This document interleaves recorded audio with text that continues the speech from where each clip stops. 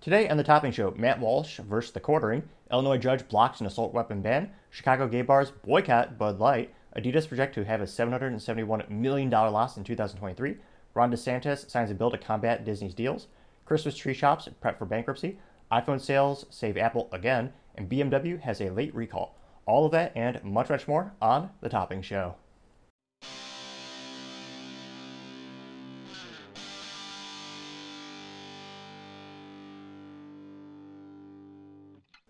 Today's episode of the Topping Show is sponsored by Topping Technologies. Topping Technologies is an IT value-added reseller and services company with a special proficiency in IT security.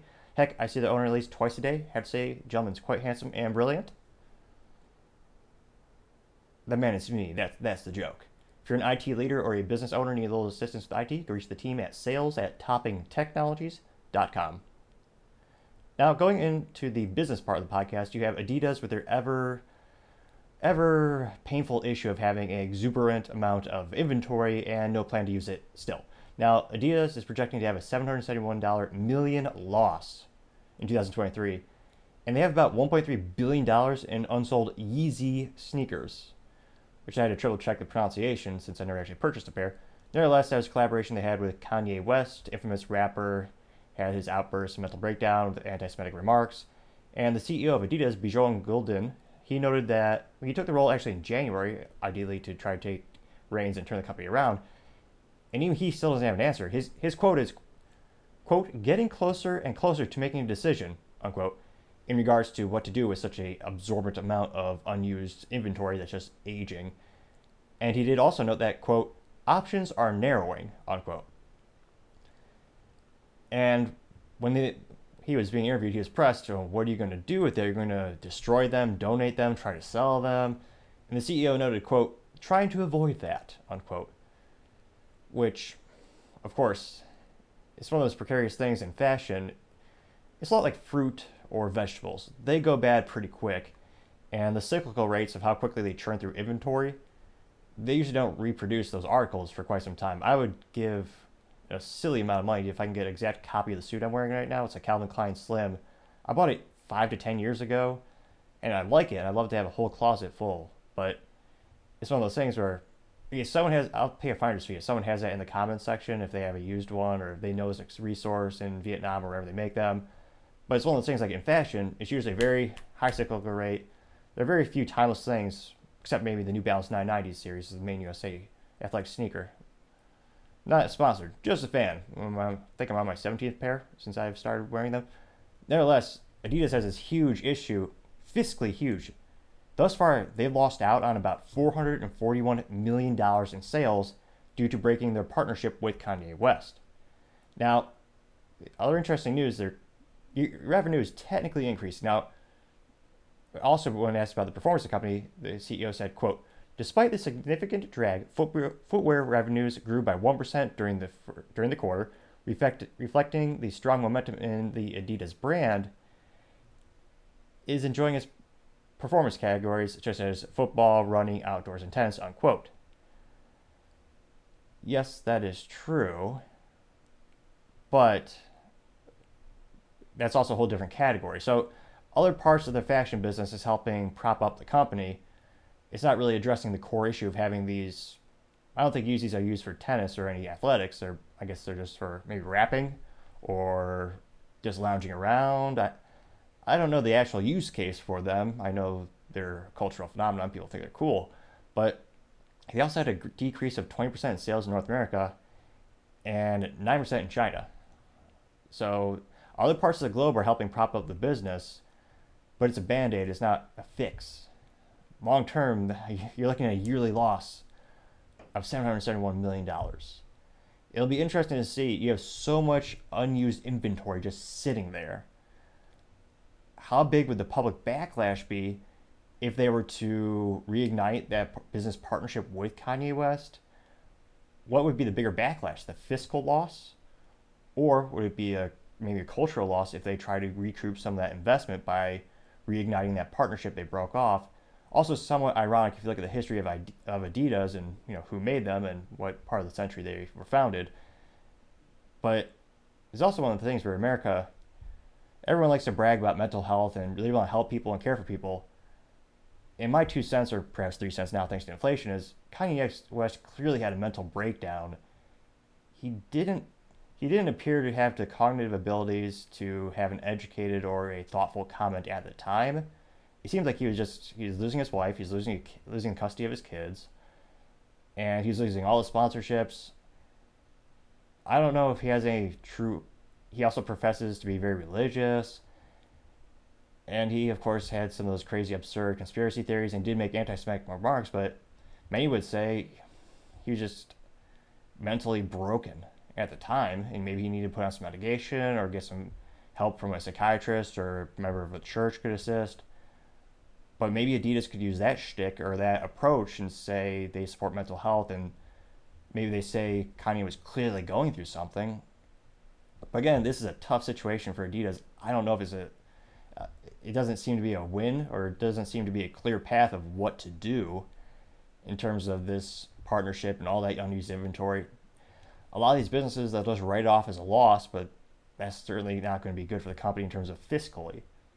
Now, other interesting news in terms of business, you have iPhones saving Apple yet again. So they just released their quarterly results, and this is astonishing for folks who don't realize how ginormous, how big the Big Apple is. Not New York, the actual tech company, but they reported, even though they reported a decrease in sales, so it's the second quarter in a row they decreased sales, they still had a Q1 revenue of $94.81 billion. First, the Wall Street expected $92.96 billion. So that's especially important if you're a publicly traded company. One of the best ways to make investors happy, and as well as increase the appetite for prospective investors, is to just beat expectations. Heck, this is not just Wall Street, it's just any life. Business, work, pleasure, family. If you go above and beyond, it makes everyone happy, it makes you look good. And their earnings per share was $1.52 versus the expected $1.43 per share. And the only way they were able to do that is because of the iPhone. So the demand for the iPhone was much greater than what Wall Street expected. That revenue alone was $51.3 billion in phones, which is astonishingly impressive, versus the expected Wall Street only thought they were going to make $48.8 billion in iPhone sales. Now, if you look at the breakdown of where the company is losing money or decreasing revenue in terms of the portfolio, they lost revenue with the iMac. The iMac, they had $7.17 billion in sales versus the Wall Street expected $7.8 billion. So they're a little missing missing the mark, so to say. And I'm not too surprised. For my interview podcast, we had to build a PC so that we can edit those videos. About an hour interview is about 756 gigabytes of data, and it was way too big to edit on a laptop. So we actually we were looking at building a computer or buying an Apple, and with the same specs. And I know it's not really apples to oranges because Apple, you don't need as much RAM and stuff because of their OS, and there's a lot of benefits. But when we try to do the same specs or similar specs, I think the iMac Studio, the price came out to about $9,800, and we were able to build our own PC-based or Windows-based for about $4,800. So there's a big delta in that price.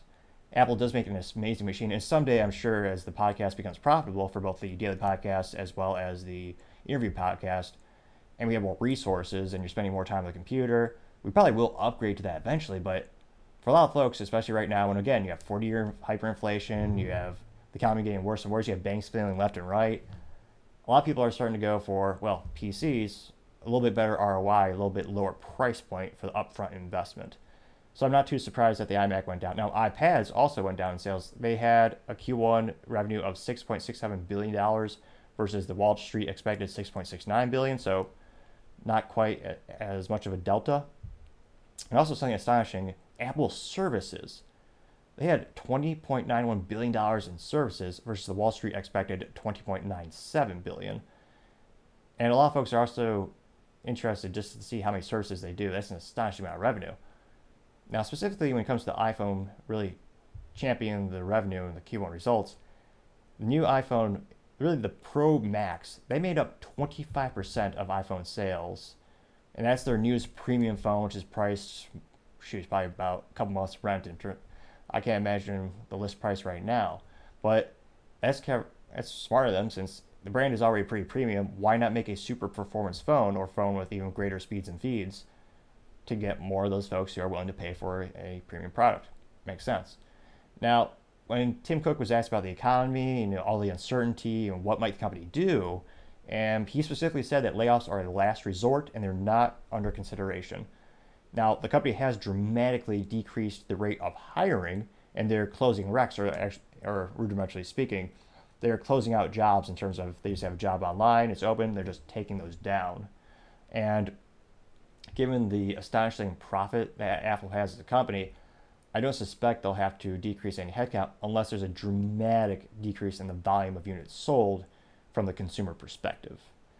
Now, Apple, other good news for Apple, they authorized a $90 billion stock buyback, and to boost the dividend by 1 cent per share, now it's up to 24 cents per share, which may not sound like a lot because a lot of folks think you might buy 1 or 2 shares of Apple, but a lot of folks who are really passionate about investing or they put a lot of stock in their retirement, pun someone intended, they'll be buying hundreds or thousands of shares, where those cents add up in aggregate. So the current dividend is 24 cents per share. And more importantly, from a signal of a good company or a signal of stability of a company or the growth of a company, this is the 11th consecutive annual increase in their annual dividend. So every year they increase it by a little bit.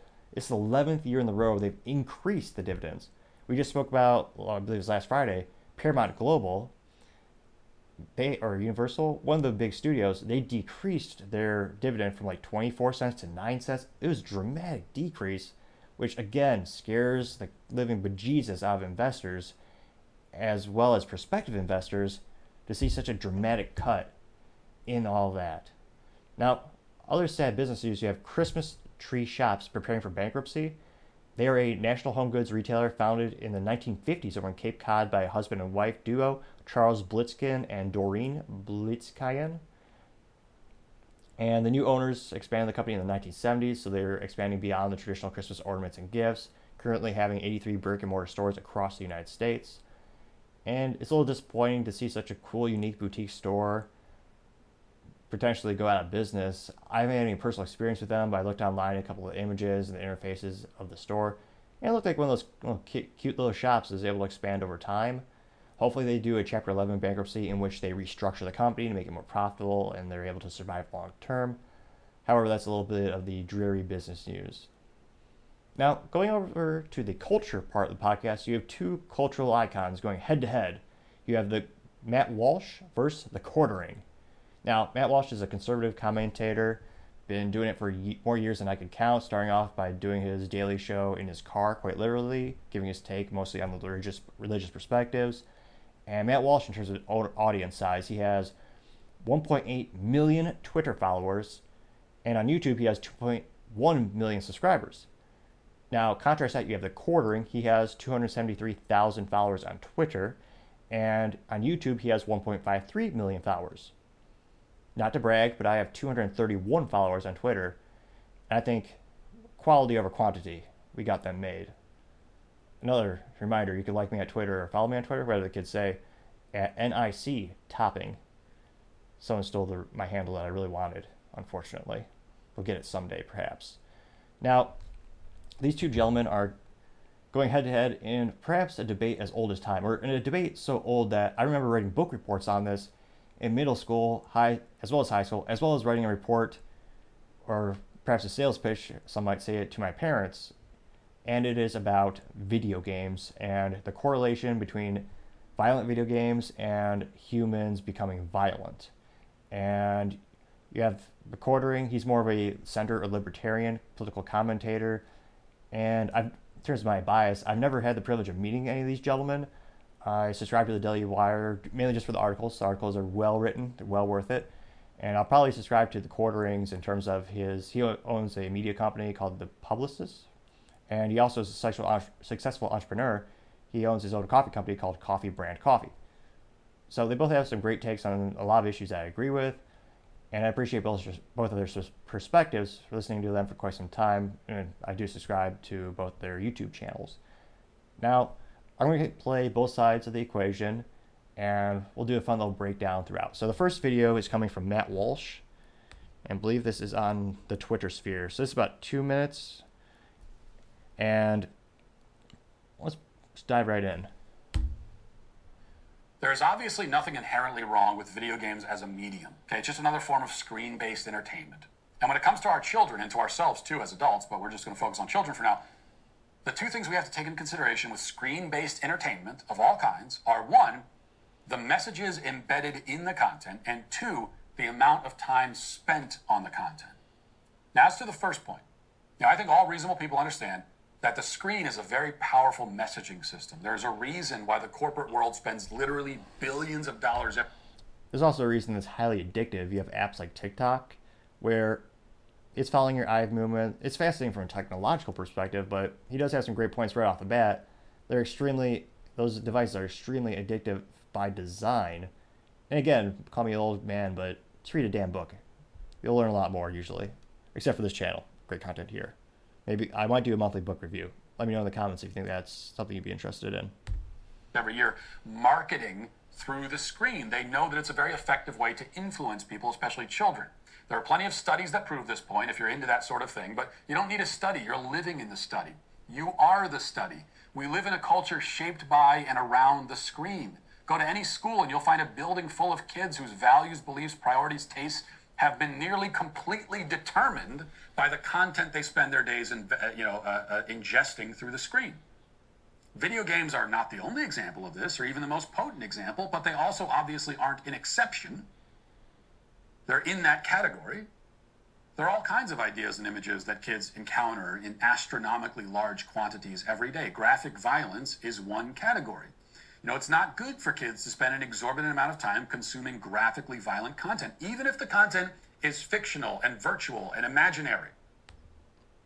Now, thus far, it sounds pretty like it's on point. I think there's a lot of debate in terms of, does it make you less sensitive or does it decrease your sensitivity about certain topics if you're ingesting a lot of content? I think the main discrepancy between these two arguments for these gentlemen is, does it actually drive violence, or does it drive violent action specifically? And I've yet to find a solid study that supports that for darn near a decade as I've been looking into this issue. It doesn't mean that it has no influence just because it's fictional. Among other things, it can have the effect of desensitizing their minds and their souls to violence. And the kind of casual cruelty and violence that we so often see among kids today is a pretty good evidence of this desensitization. This also kind of proves a point or follows a trend when I also blame DAs who actually prosecute the good guys instead of bad guys. But another phenomenon happening in America these days is when there's violence on a subway or violence in the streets and you see someone being attacked, instead of traditionally a man would jump in and do his duty to protect himself, his family, and others, you have folks completely abdicating from responsibility and just recording it on their cell phone. This is especially prevalent in San Francisco, where we see time and time again where you have a burglary or an assault and no one is stepping in. They're actually just taking a video of it because they've seen it so often before. And also, for those who do interfere, those are the ones who actually get prosecuted by the DAs, perversely enough. So this does seem to, again, it all sounds sound, so to say. Like, it kind of boggles my mind that anyone could hear an argument like this. Kids are being desensitized to violence. Then you hear people say, well, what do you mean? Where's your evidence of that? Where's my evidence of it? Look around you. What are you talking about? You're living in the evidence. Now, this doesn't mean that kids should never be exposed to any form of violence at all. Violence is part of the world. It's not always bad either. There's heroic violence. There's violence in defense of the innocent, and so on. It's good for kids to be given examples of that kind of violence, even if the examples are sometimes fictional, even if they're cartoonish. Superheroes, for example, are, an example of... So that wasn't the whole video of Matt's take on this particular issue. He's written articles before, which the Daily Wire did seem to omit lately, in which Matt more focuses on the hypothetical correlation between violent video games and violent actions. Again, I don't personally see enough studies to actually support that theory. And although, even with my argument when I put a slideshow together campaigning for my parents to allow me to play Grand Theft Auto, I think Vice City, my sales skills were not on par, and even though I presented all the data, they still shot me down. Though now that I'm a little bit older, a little bit wiser, I completely agree with their decision, since there's no I don't see an added benefit for a child to play that type of video game when it has an M rating. It doesn't make you, certainly does not make you smarter. I don't think it makes you violent, but where's the value add of that particular subject being inserted into their lives? Now, we go over to the Quartering, who's pushing back against this, and he brings some good points as well in terms of the people on the right traditionally completely, kind of like some elections, they just fail completely at marketing, and they traditionally seem to be ignoring the culture war by not even putting an offering from a video game perspective and media perspective. Though you're having some alternatives creep up, thankfully, giving more options to consumers, so it's not such a one-sided palette, so to say. So there are more options, but this is where it starts to get a little bit interesting, so to say. And we'll play some news directly from Jeremy, who's known as the Quartering, in a couple minutes as well. The right's weird obsession with So this is Matt reading a quote, or rather a tweet from the Quartering. disavowing video games, anime, and social media is why they will never appeal to most of Gen Z. The base is literally dying off, and most of the voices in the community are actively refusing recruits. Well, with all due... It's hard to... Well, Matt will argue with it, but just anecdotally from my life, that sounds like a pretty fair statement to make. You don't really see a lot of conservatives going after that younger audience and marketing their values and their ideals to them and promulgating those ideals and those ideas. It's something they need to work on much, much better. And that's something the Daily Wire seems to be doing, as they're going to create their own kids animated TV shows. So there's an alternative from the traditional left-leaning, now almost indoctrination of ideologies for those TV shows. Again, great for the consumer, since more options the better. Due respect to Jeremy from the Quartering, I think it's safe to say that I have recruited more people into conservatism than he ever has or ever will. Now, this is an interesting perspective that Jeremy will talk about as well.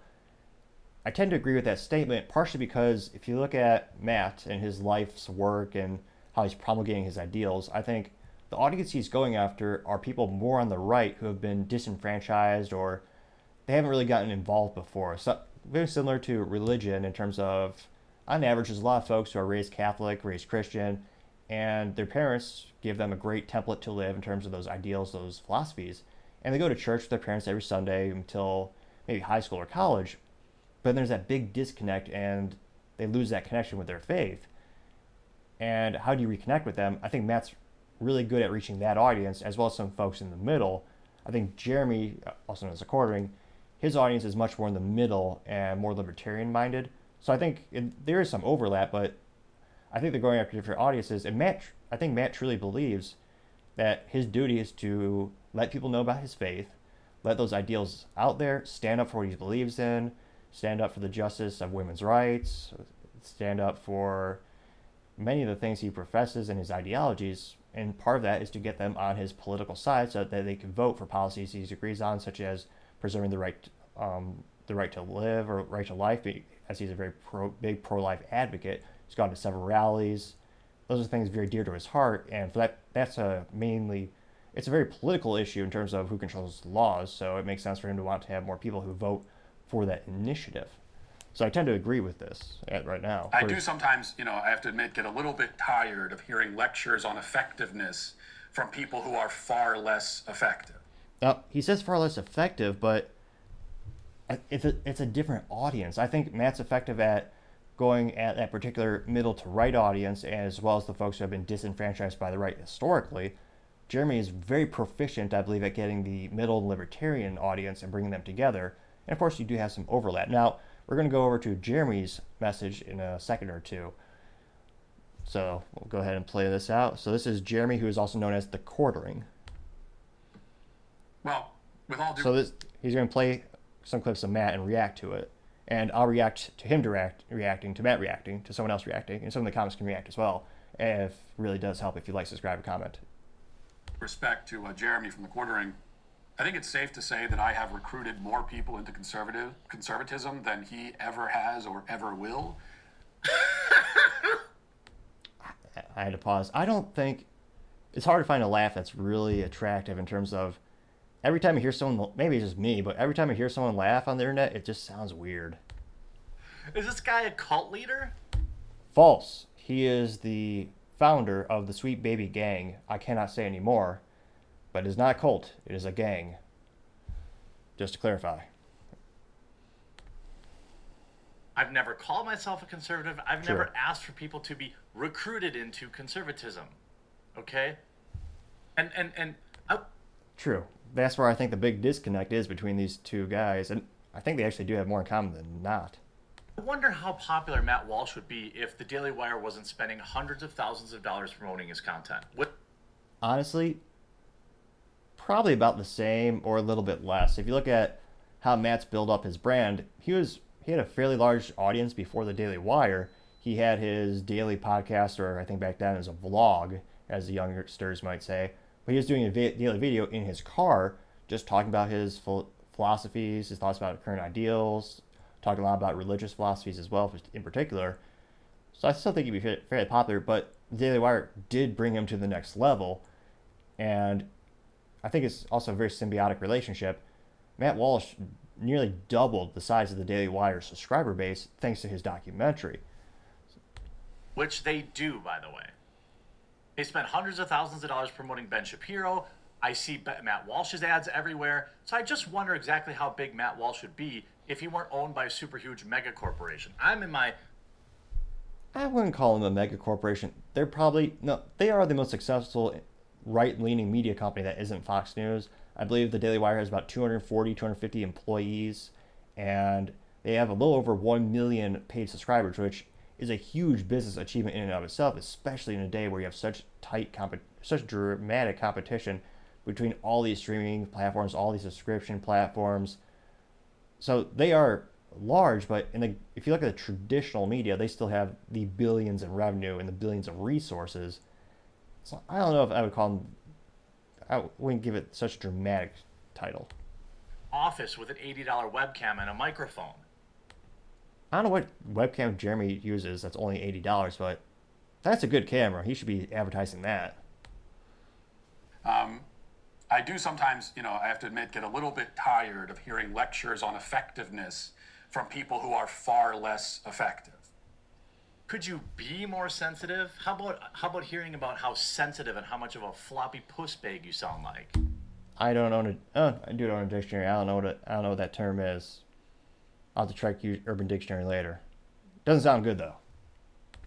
Okay, Matt, I'm sick of this. I just fart in a jar and sniff it and talk about how effective Not a doctor, but do not recommend.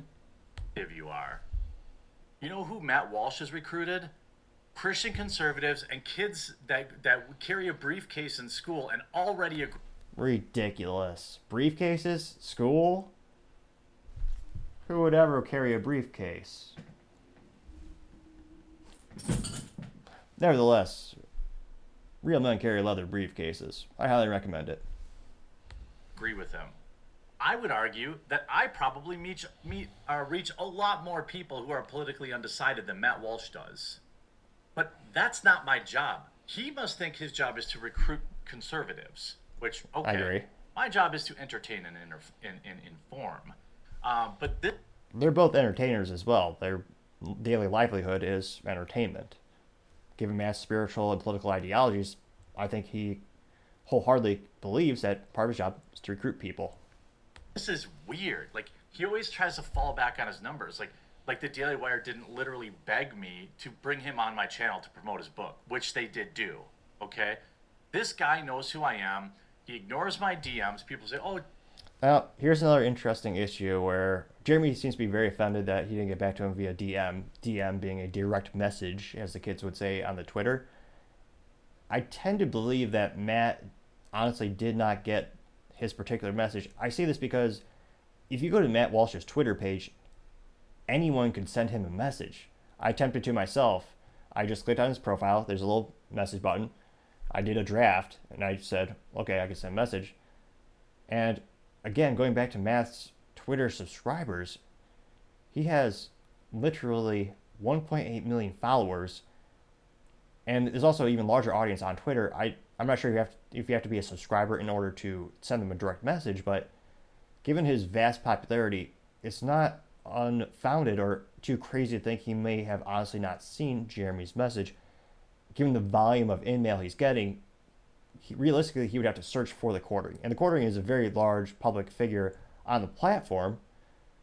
So maybe he was at the top. I don't know. I only get 1 or 2 messages. I don't know what it's like to have the such a volume of messages, or if it sorts it based on how many followers you have or something like that. But I tend to give Matt the benefit of the doubt in this particular case.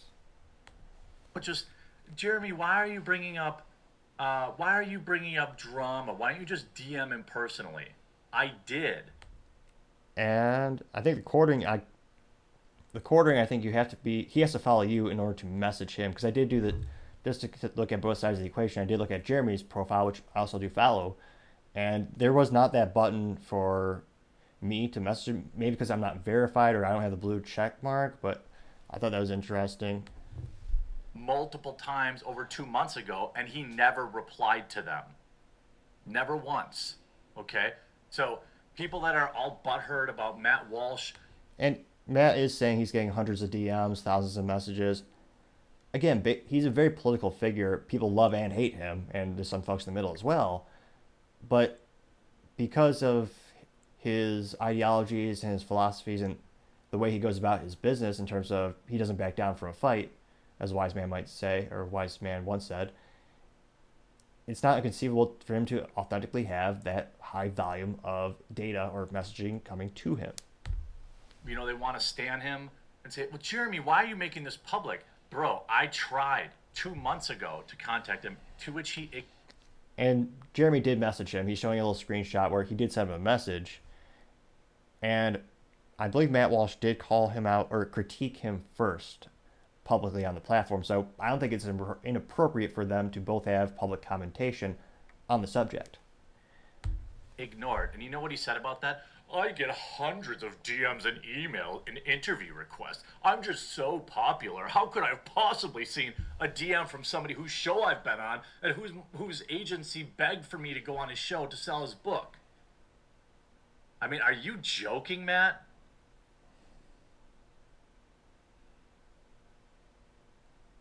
I just think that, like, the entire thing, like, I don't care if you like Matt Walsh, but he's just simply wrong on cultural issues. He's right on a lot of other ones, but his opinions around culture are exactly why the right keeps losing. Daily Wire is all interested in creating culture, but they want to put it all behind a paywall. I understand you have to pay for stuff. Now, that is true, but it's also a double-ended sword, because one of the most difficult things, especially in media, is monetization as well as making a profit, especially the more you grow as a company. I'm very excited to say thanks to everyone who watches the show. We're, I think, about 1/3 of the way towards monetization in terms of the number of view hours. Thank you again for everyone subscribing. We did hit the requirement for the subscribers, so for the subscriber count. But once you have folks that are editing your videos, you have folks that are inserting cool graphics and doing these neat types of things, your overhead dramatically increases. And it's not just owning a tech company. I can speak particularly for this when you're growing the company. It's not just the base salaries. You have to worry about healthcare benefits. You have to worry about insurance. You have all these different coverages, insurance for the company, overhead in terms of actual materials. There's a lot of overhead once you start growing the company. And the Daily Wire has about 240, 250 full-time employees, as well as, I believe, contractors as well. So there's a big overhead for the company. So that's why they have their subscription where you pay, I think it's like $80 to $100 a year, and you get access to the full amount of data and all the content. But they do have a fair amount of public content, partly to entice you or get you interested enough to the point where you are willing to up the ante and pay for the extra features. They have a really great program called Behind the Scenes, or there's some type of, I forget the actual vernacular, but it allows you to see backstage pass, that's the actual term, where it's a laid-back environment where you have many of the Daily Wire hosts all having a scotch or a cigar and hanging out backstage. Just very more of a laid-back environment, shooting the shit, so to say. And it's very entertaining, and it gives you more of an insight into how their thoughts, ideals, and it seems to be unscripted, so it's more off the cuff. It's a little more entertaining in that regard. And they do have that. I'm not sure about their cartoons. That might be what he's talking about. And in terms of culture, I think the Daily Wire, I don't know how much it would cost for this, but they should start a video game division. As they grow as a company, I think they'll have those resources at hand. So you could have more competition in the marketplace and more of an alternative to help build the culture. They're building the culture, but I think it could certainly be a faster acceleration or adoption rate if they were to have more free content. But at the same time, then you have less resources to make documentaries, make movies, pay your employees, build out these new headquarters. They have offices as well as the global headquarters in Tennessee, but they also have one over in Florida. So they have a lot of infrastructure physically, but they also have a lot of the things on the back end logistics. So let's see what else Jeremy says as well. Okay, I'm not saying that they can't make money, but the culture the Daily Wire is creating is behind a paywall of people who are already willing to consume it. That is a good point. The people who are actually paying the Daily Wire already have a propensity to already be more right-leaning, or maybe in the middle, they appreciate the right perspective. But that's one of the most difficult issues is how do you expand the audience to the middle of the left? And that's really, as a business, what you want to do is you have your core customers, but you also want to keep expanding so that you can make have a greater and greater positive impact. So it'll be interesting to see how do they get more people in the middle, and they do have some of that free content. Even Matt Walsh, he is leaving the YouTube channel or the YouTube platform for his long format daily show, partially because of the censorship behind YouTube.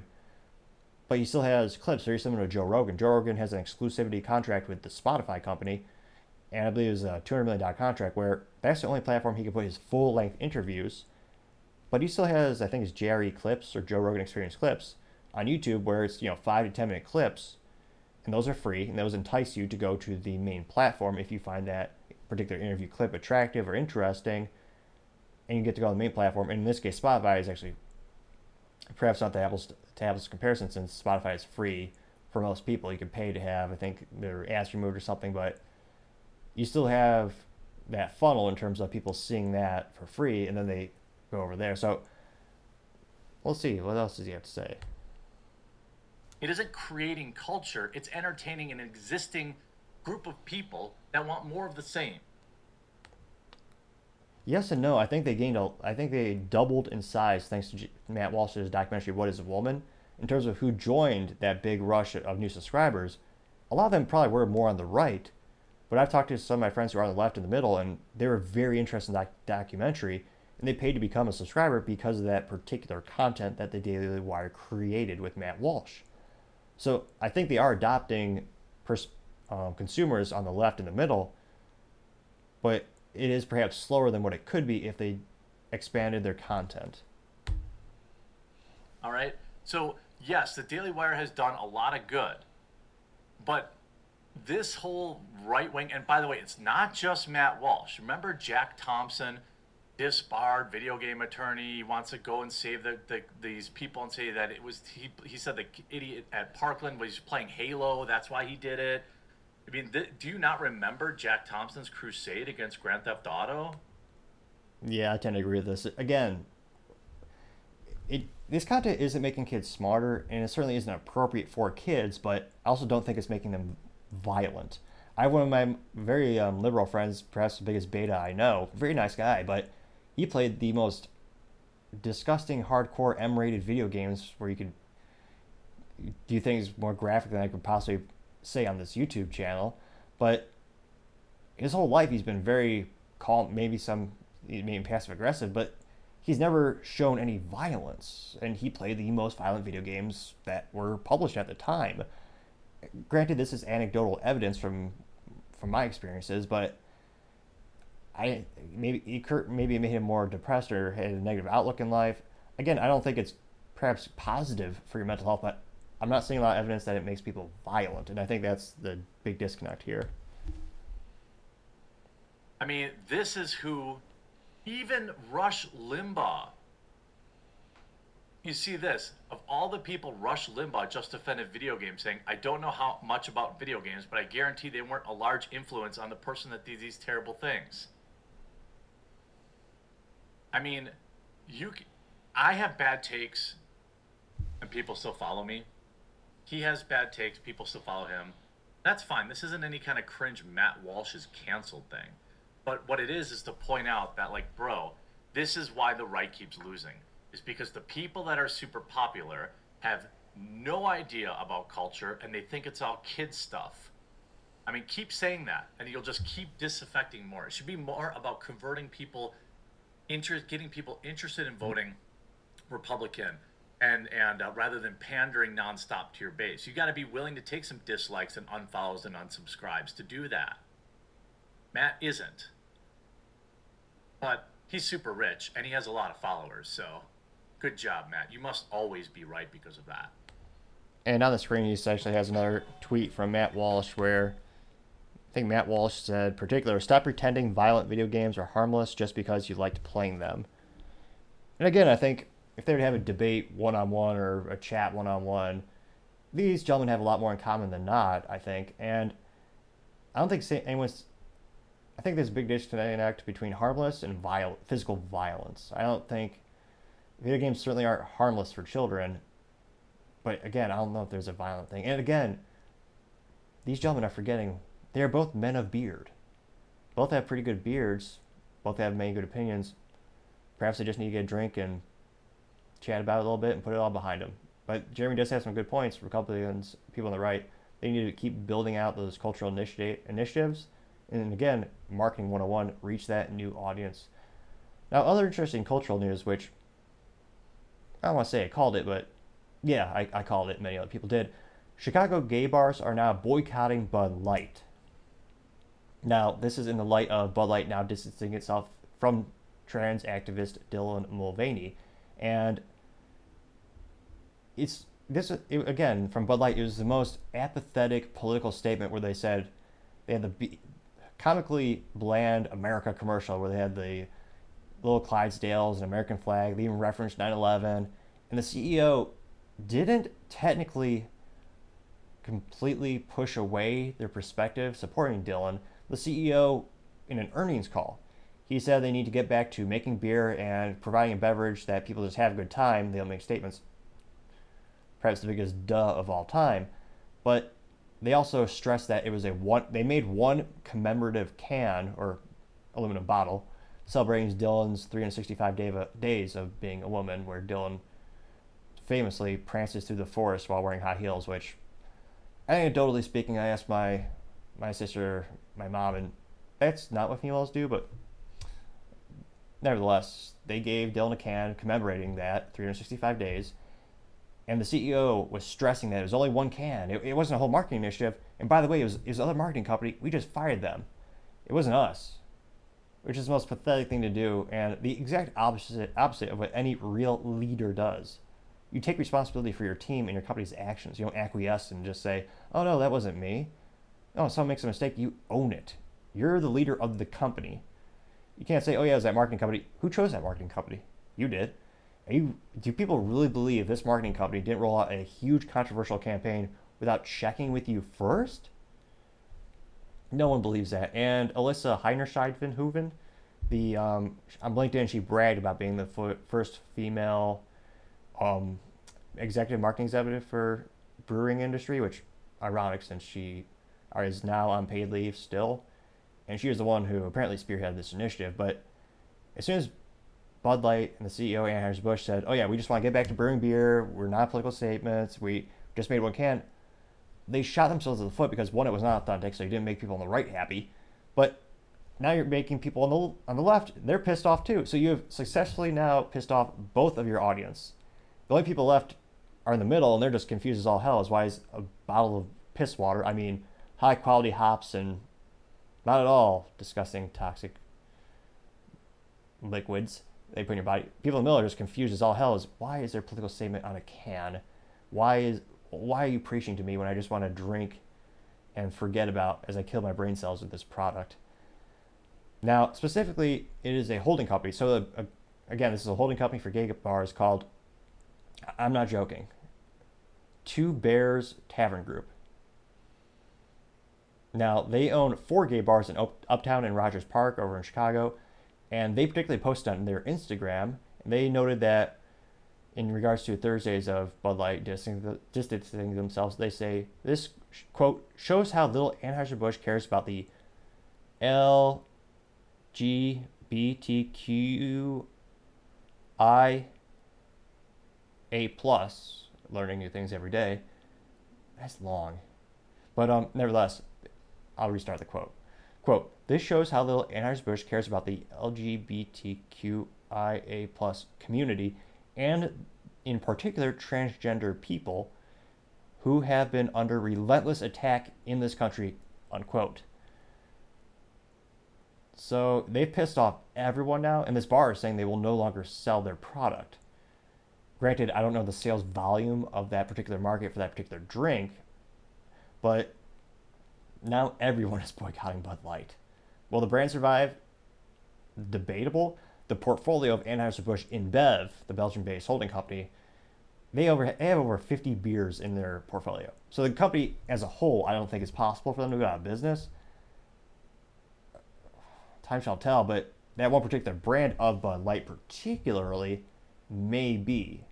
Time shall tell. There's a lot more folks waking up to the fact that they own Corona, Michelob Ultra, of course Budweiser, Shock Top, and more brands than I could think of. But more and more people are starting to realize, oh wait, they own that, they own that, they own that. Well, why not Miller Lite or Coors Light or Yingling? I think that's how I pronounce it. But there are a lot of alternatives, especially in that category. Now, time shall tell to see how this progresses. Now, going on to the political part of the podcast, you have some good news. You have a Illinois federal judge blocking the Illinois assault weapon ban. This comes after an appeals court rejected a separate request for the injunction. Now, U.S. District Judge Stephen M. McClain granted the injunction prohibiting Illinois from enforcing the ban. And there are a lot of quotes, so I apologize, I have to break a little more eye contact than usual. And particularly, they granted an injunction prohibiting Illinois from enforcing this ban statewide, as well as this judge is weighing the lawsuits coming from gun owners as well as gun dealers who are having their rights as well as their actual income affected by this and their livelihood, which I used to think the United States was free for, the freedom to pursue. You're supposed to be able to pursue your happiness, pursue your American dream. At least it used to be.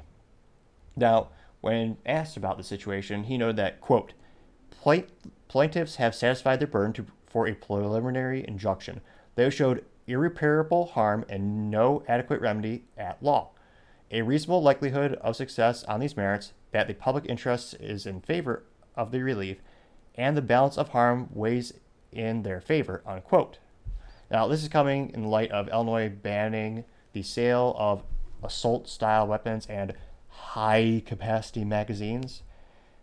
I used the biggest air quotes I could if you're just listening, because, again, it's a standard capacity magazine. The rifle was designed with a 20 and 30 round magazine.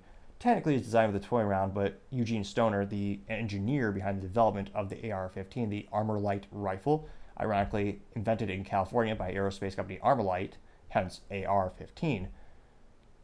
It basically has had a 30 round mag for most, overwhelming majority of the history of the product has been mass produced, and it's actually an antique when you consider it was developed over 50 years ago, I believe now. But nevertheless, it's a standard capacity magazine. It's what comes with the rifle in all freedom-loving states. And it's also, they're requiring existing owners to register them with the Illinois State Police, a state not at all corrupt over the past years upon years upon years.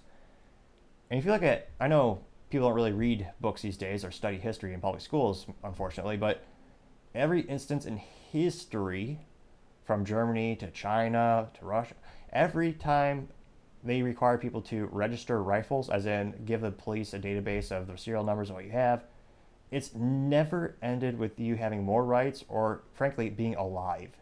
Since there's only two reasons, I think Ted Cruz prolifically and accurately did say, there's only two reasons they want that list, is to tax them or to take them. I tend to agree with that sentiment since there's no other legitimate reason. So that's why federally, for the longest time, it's illegal to have that done, because politicians used to be not smart, but moderately more intelligent than they used to be now. That's not saying much, but they look at history books and realize terrible, terrible things, the worst things in humanity ever happen when governments take guns. And by the way, if you look at overall, most worst actors in history, they're governments. Now, his decision comes after the 7th Circuit Court of Appeals on April 18th denied the injunction by the Naperville gun dealer to block the ban, which, while cases challenging it wind up in the courts, the gun dealer has since asked the U.S. Supreme Court to weigh up on the case. Now, thankfully, for the first time in decades, there's actually some balance, and there's actually more people who believe in the Constitution on the Supreme Court, and they've said you cannot ban guns in common use. Over 50%, over 50% of every rifle sold in the United States is an AR-15. It is the most common main firearm for rifles, partially because the patents for the original design are long expired, so any manufacturer can make it without having to pay royalties to the original designer, Eugene Stoner, and Armorlight, who subsequently sold it to Colt, who, thanks to them, they made it a commercial viable success. Interesting story in and of itself. So, a little bit interesting positive news. And again, when it comes, perhaps one of the best use cases for very strict, rough, unconstitutional gun laws, look at Chicago. Every law that people, usually on the left, some on the right, every gun law they want is already on the books. It's in Chicago. They've had it for decades. They still have the highest crime rates, and as well as being one of the most morally vacuous areas in the U.S., but the laws are already there. They don't work. They don't stop crime. They disarm good guys, which is why many gun owners are so involved in politics, because unfortunately, with a quick strike of a pen, they could be made felons overnight if they don't stay on top of those laws. So that's why you find a lot of gun owners are very politically active, because they have to be on top of those laws because they change so frequently. Now, time shall tell how this progresses, but thankfully those gun manufacturers who are foolish enough to still be in the state, such as Rock River Arms, it seems like maybe they won't go out of business yet, since, again, I think 90% of their portfolio are AR-15 pattern style rifles. So time shall tell what happens in the state of Illinois. Now, other interesting political news, you have Ron DeSantis, who is the governor of Florida. He signed a bill that allows the Florida board to cancel Disney's deals, which further goes between the great fight of Ron DeSantis versus Disney, where Disney brilliantly decided as a media company to get inserted more into politics, where Ron DeSantis proposed a bill which is cliched and unethically called the Don't Say Gay bill, which didn't say the word gay in the actual bill. It said you're not allowed to discuss, or more accurately, indoctrinate children into sexual philosophies or ideas. I think it's between kindergarten and third grade, which there's no legitimate reason at all to talk about kids of any sexual orientation when they're that young, except to indoctrinate them into political or sexual ideology. I don't care if you want to talk about straight sex, gay, whatever kind, there used to be such thing as a child's innocence. There's no legitimate reason for them to know those things. Let them have their innocence. I don't know how perverted these people are. We have teachers prolifically on TikTok. There's a whole genre of teachers pushing kids for different sexual ideas. Your job is to teach them zeros and ones. Teach them how to add, subtract. Maybe, again, I know they won't do this, but history books, dust them off.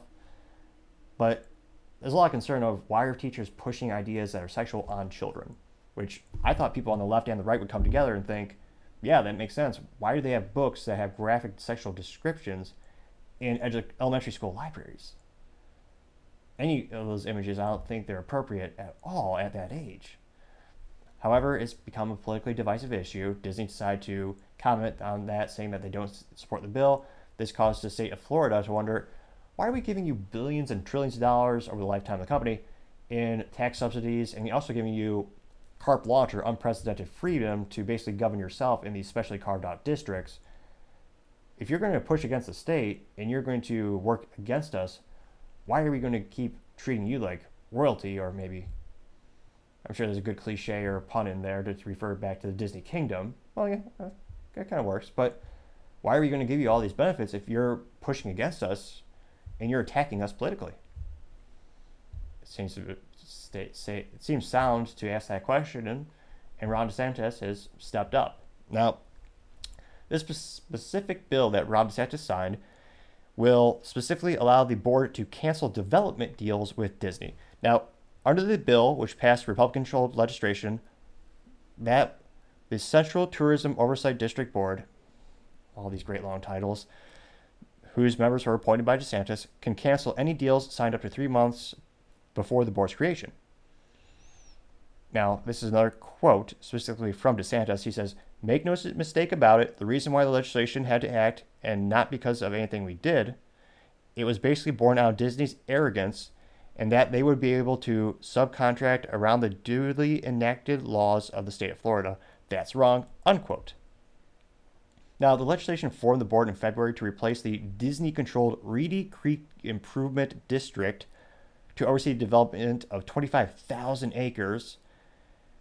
Wow, that's a lot of land. Surrounding Disney World, effectively wresting control from the company and handing it to DeSantis. Which is astonishing to think how much land they own and how much of a symbiotic relationship they used to have with the state. Now, a lot of people are saying they're the number one employer in the state of Florida.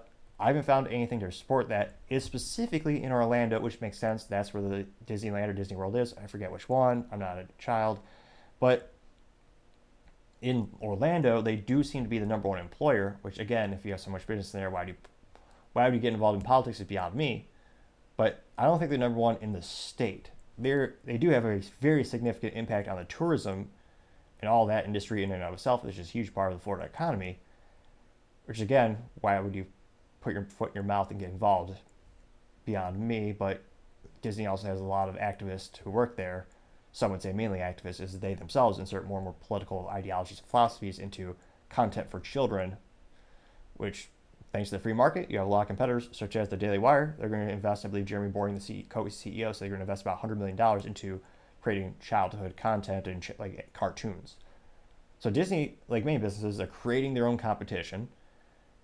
And again, they are biting the hand that feeds, so to say, continuing to battle against DeSantis.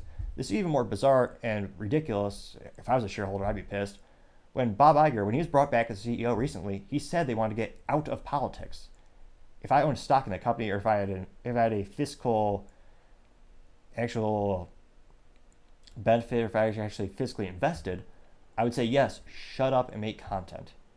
Just make content, increase your streaming platform, make it profitable. Don't get involved in politics if you're not a politically based organization where, like your CNN or Fox News, and your job is to create politically specific content for that audience, which there is one. But if you're making kids cartoons, one would say you could have the whole audience if you were to not push ideologies. Nevertheless, this is the decision they're going with, and I guess he's ignoring his own advice, where Bob Iger said, "Oh yeah, we're going to get out of politics." Clearly not so much as, I believe last week, they're starting to sue the state of Florida. Time shall tell if this is perhaps a long-term business blunder. Now, getting on to the business blunder of the day, unfortunately, it's not deadly, thankfully, not reported deaths, but the business blunder of the day is BMW recalling 90,000 vehicles. Now, this is one of the issues when you construct a vehicle and you have hundreds, thousands of suppliers, since it is one of the most complex pieces of machinery most Americans and people will buy in their lifetime. There's a lot of components that go into it. And unfortunately, due to incumbent and more legacy automotive makers, they are very reliant on the supply chain and many manufacturers. That's what made Tesla so unique, is they did an overwhelming amount of engineering and manufacturing in-house when it comes to the components of the vehicles. BMW being a legacy automotive company, they use a lot of suppliers like Bosch, which is a brilliant engineering company, but they also unfortunately, they use Takata. And Takata had a big issue a couple years ago where their airbags are basically frag grenades, which is somewhat ironic when you think of an airbag, but also scary, deadly, since people potentially could die from that, as they have shrapnel shot into them if the airbags were to deploy. And in some cases, they were actually deploying regardless of impact of the vehicle. Even more concerning because you're not expecting that. Now, this is effective. This is not only BMW, but BMW's in the news, and they seem to have high volume. Now, this recall affected 19 other automotive manufacturers as well, which shows you how many manufacturers use the same suppliers.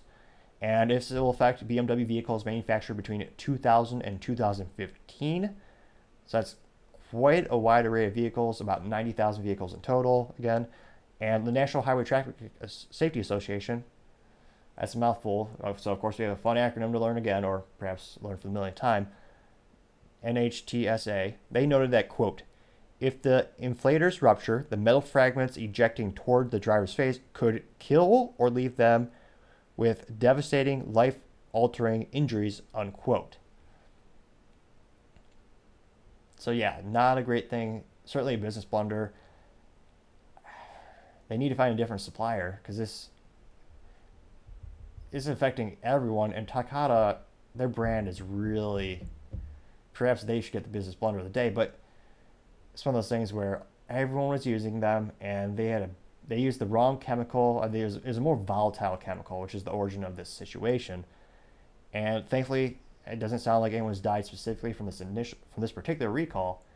But for you to have a brand that is the ultimate driving machine, and I do give BMW credit, they're one of the few companies in the world who still are brave enough, still authentic enough to make a stick shift. In a world of computer whiz bangs and automotive technology and autonomous driving doing it all for you, they realize there are still those passionate enough about the driving experience to demand that third pedal and use that clutch and use that stick as the way they were intended, as a pure enthusiast appreciates. So they are one of the few companies that listen to the consumers and create an exceptionally engineered product with a stick shift, thankfully. But unfortunately, due to the airbags and this issue in the recall, they are the business blunder of the day. Thank you everyone for tuning in today. Cannot thank you enough for liking, subscribing, and commenting and sharing it with your friends. All that helps the channels get more attention, and again, the more resources we have, the more we'll be able to improve the content. Also appreciate the feedback you leave in the comments as well. Also, don't forget to tell your family, tell your friends, tell your coworkers, heck, tell your enemies, tell anyone and everyone to stay safe and fight the good fight.